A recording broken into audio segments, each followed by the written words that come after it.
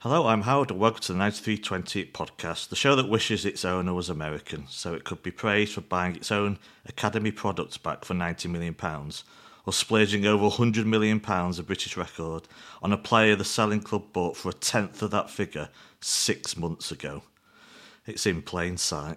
Anyway, tinfoil hat off, that's enough of that. This is a one-off podcast looking at, as the transfer window slams shut, how I hate that phrase, we are ranking City's January transfer signings since the move to the Etihad in 2003.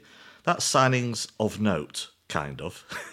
Some may disagree if some of these choices are of note, but we've got 20 in all and we're going to be ranking them from worst to best, going through the players in chronological order from January 2004 and explaining where we think every player should be on the list of signings and why. To do this, delighted to be joined by two brilliant podcast signings. It's Chris and it's Joe. Good morning, Chris. How are you doing? Good morning, Howard. I'm fine, thank you. How are you?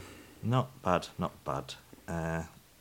Bit early, but actually, best time of the day, isn't it? I think it means we can nail a pod even before brunch.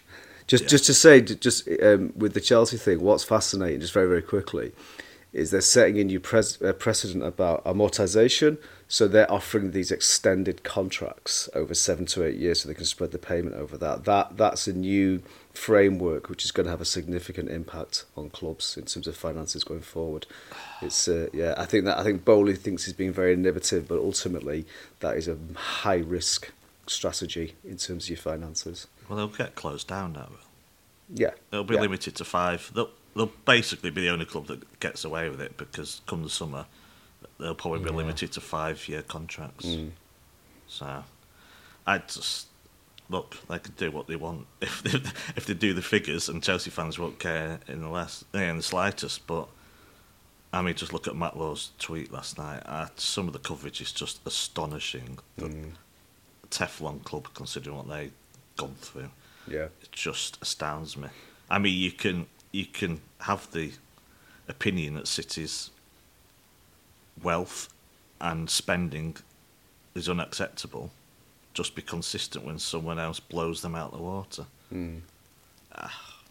Anyway, are we remotely surprised? Nope, not in the slightest. Joe, good morning. How are you doing? Yeah, I'm good, thank you, Howard. Good, glad to be here. Some interesting names from windows past have appeared. Some I've been pleasantly surprised to see again, others not so much. So it should be quite fun. And it does make you look through some team sheets as well doing this. And yes, you might be right to be frustrated about the January transfer window just gone, but looking at some of those team sheets, it does a nice reminder of how far we have come in the last 20 years, I think it's fair to say. Indeed. So, let's crack on, shall we? Right, let's start with January 2004. So there was 2 signings in January 2004, and the first one I've got here might not have been signed first, but hey, it's the first one I wrote down. It's David James. He was here 2004 to 2006, 93 appearances for Manchester City. I'm going to start with you, Joe. What do you think of David James, his time at City, and where do you rank him in our 20 signings since we left Main Road? It might be a bit of a surprise to see him so high up, but I've actually got him in at number 5. Yeah. Simply because, so my whole mantra is what they gave to the club and the value for money. And I think, correct me if I'm wrong, it was less than £2 million we paid for him. And I would, honest to God, say he's probably one of, maybe modern era aside, one of the best goalkeepers I've seen in a City shirt. I think he was a fantastic player. And obviously that was this season, I think we started with David Seaman and he'd gone down injured, which left us a bit short, and then he came in. I just remember him, like some of his performances. I think there was one v Chelsea, a couple v Chelsea actually. And I just thought he was a real brilliant piece of business at the time. So yeah, when I say number 5, sorry, Yeah, I know that's probably controversial, but yeah, I think he's worthy of the 5th place spot. I was a big fan of his. We'll see if it's got.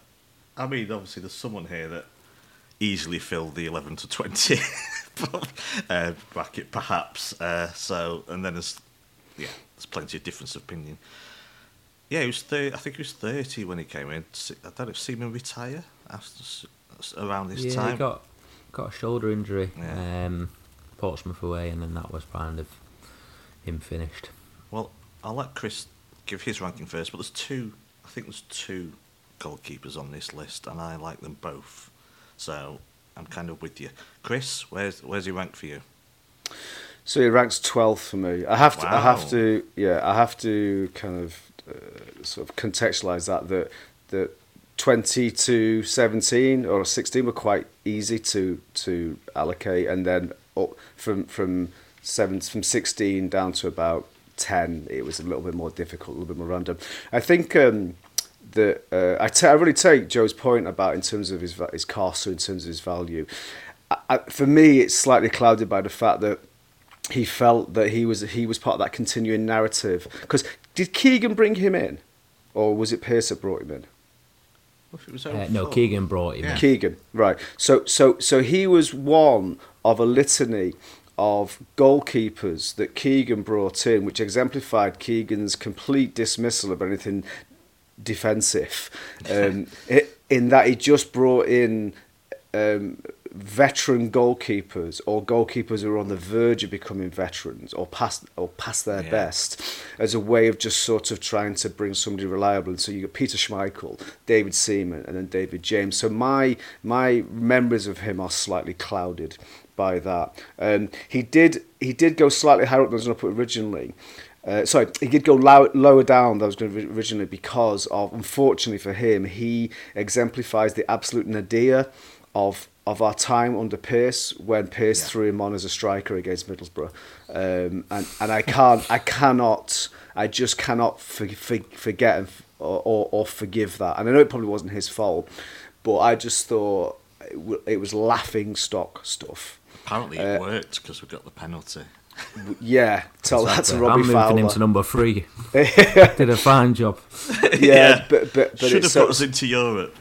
Yeah. So, but I think James was a good keeper, but I don't think he was either overrated or underrated because he was prone to lack of concentration. I know that's an easy narrative, but I do think he was, and I think it hampered his career.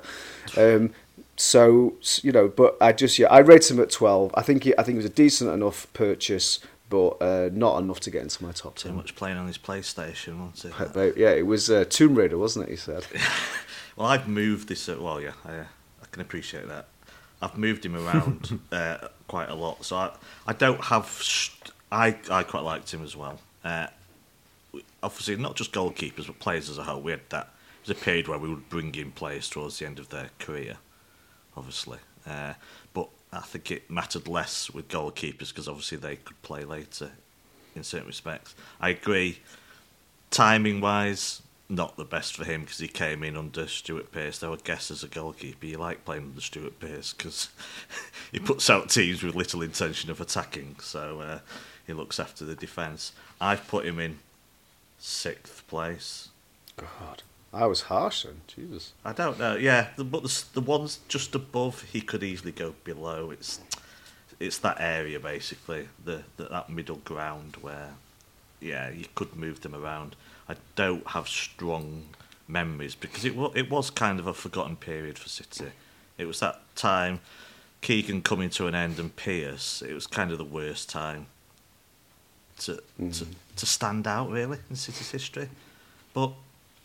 6th place is where I've put him, and on another day I probably have moved him maybe down a bit. But I did like him as a keeper. Not love him, but liked him. And I think he did fine for us. One more signing in January 2004. This is very tough because I gave you the criteria. I said it's whatever you want. Value for money, influence, what they did at the club. But of course in here are some loan signings. And there's 2 that I think both made 5 appearances. And how do you evaluate that? So it's really open forum. I think you could argue you could put them anywhere. Daniel Van Buyten is the next one in 2004. As I said, he made, I think, 5 appearances.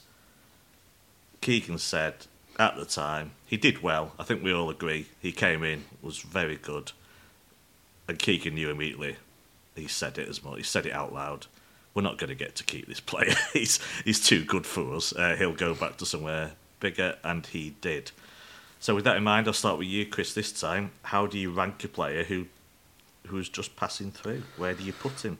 I'll just say, I'll start for this one, and I've just put him bang in the middle of 11 because he was good, but of course, you can't put him near the top when he's made such a small number of appearances. I've got him at number 13, and what I remember about Van Buyten was he had an incredible first game. I think it was a home game, and I just remember him. Just immediately, you could recognise the distinction between him and the other defenders who were around him. But whilst I can understand what Keegan was saying, it was what Van Buyten did was he cemented that idea that actually we've got a long way to go to be able to attract quality players like him. I was disappointed that City didn't work harder to try and keep him. But when he came in, I immediately saw something really interesting, and I was hoping that they would attempt to keep him. So even in that very limited number of appearances, he did actually excite me. But also it reinforced to me that we had a long way to go to continue to develop under Keegan. But I also thought Keegan just didn't understand defenders, I don't think. And I think if it had been, if you look at how hard he worked to get other players to sign for us like Bernabia because he was an attacking player, do the same with Van Buyten, but he failed to do it. So yeah, but he was a quality player, so he comes in at 13 for me. Joe, your position? I've got him in at 9th, and the kind of main parameters for how I've ranked my players is the impact they had on the club at the time. And I kind of echo the sentiments you guys have both said. I think that season, it was the first year at the Etihad, and we were shipping goals for fun. And whilst we did have some very capable and frankly very good defenders on the book, like Richard Dorn and Sylvain Distin, I felt, touching on what Chris said, he was kind of that next level above. And whilst when you look back, I think we may have rose-tinted glasses in regards to him, because you feel like he came in and played 25 games and was making last-ditch challenges, but he actually only made 5 or 6 appearances, as you pointed out. But I think it was that sense of leadership and calm he brought, and a real steel. And it was almost like the kind of John F. Kennedy syndrome. It was like the what if we'd have signed him, what if he'd have stayed fit. And I feel if he could have done it, he could well have been one of the City greats when you look at the career he went on to have. But yeah, in terms of the impact he had, I think if you're talking January signings, he just sneaks into my top 10 actually, just purely because I think he had an impact that positively influenced that season. Okay, well, he would go to Hamburg in the end, Hamburger SV, and then to Bayern Munich, where he would spend 8 years, so had plenty of success there. So yeah, clearly a big player, and a great shame, yeah, that we saw him so briefly. 2 ships passing in the night. Let's move on to January 2005. One signing, and that signing is Chris, not you. It's Kiki Musampa. Joe, I'll reverse the order every time. Joe, what's your rating for him? He only stayed, I think, for one season, 05-06. Plenty of appearances, 41 appearances, 3 goals, last-minute winner against Liverpool. For that, put him in the top 3. But where is he? Again, quite brief at the club. Where do you put him? Oh, Kiki, you're so fine. So I've got him at 14th, which may seem a bit harsh. And I think he was one of the victims of having his soul sucked out in terms of his creative talents by Stuart Pearce. Didn't we all? Yeah, he was probably the living embodiment of it on the pitch. Yeah, obviously, I remember that goal is what stands out in the mind, isn't it, versus Liverpool? I think it was like a 90th minute winner past a current City employee in net for Liverpool. Can you guess who it was? Employee? Well, on the playing staff. No. Scott Carson.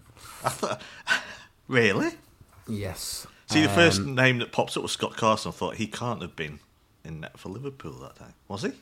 Yes, he was. Wow. And Kiki Musampa rifled the ball past him. But Amazing.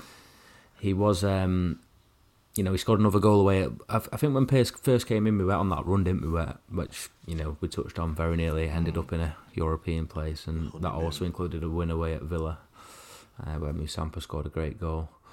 He scored a goal on a very disappointing night when we went out in the quarter-final of the FA Cup to West Ham at the Etihad. But other than that, he just felt he slowly eroded over the course of his loan spell and was playing a much more defensive role in the team, and became pretty unremarkable, really, in the end, which I think was a shame because he was clearly a very talented player. And also, interestingly enough, when I was looking into him, he was on the bench when Ajax last won the European Cup, so he definitely had an interesting career. Thanks for listening to the first 15 minutes of the show. To listen to the full podcast and all our contents, including reviews, previews, analysis, quizzes and much more, go to 9320.com to sign up now, or simply click the link in the description. So what are you waiting for? Go to 9320.com now for the best, most passionate, impartial coverage of Manchester City and beyond.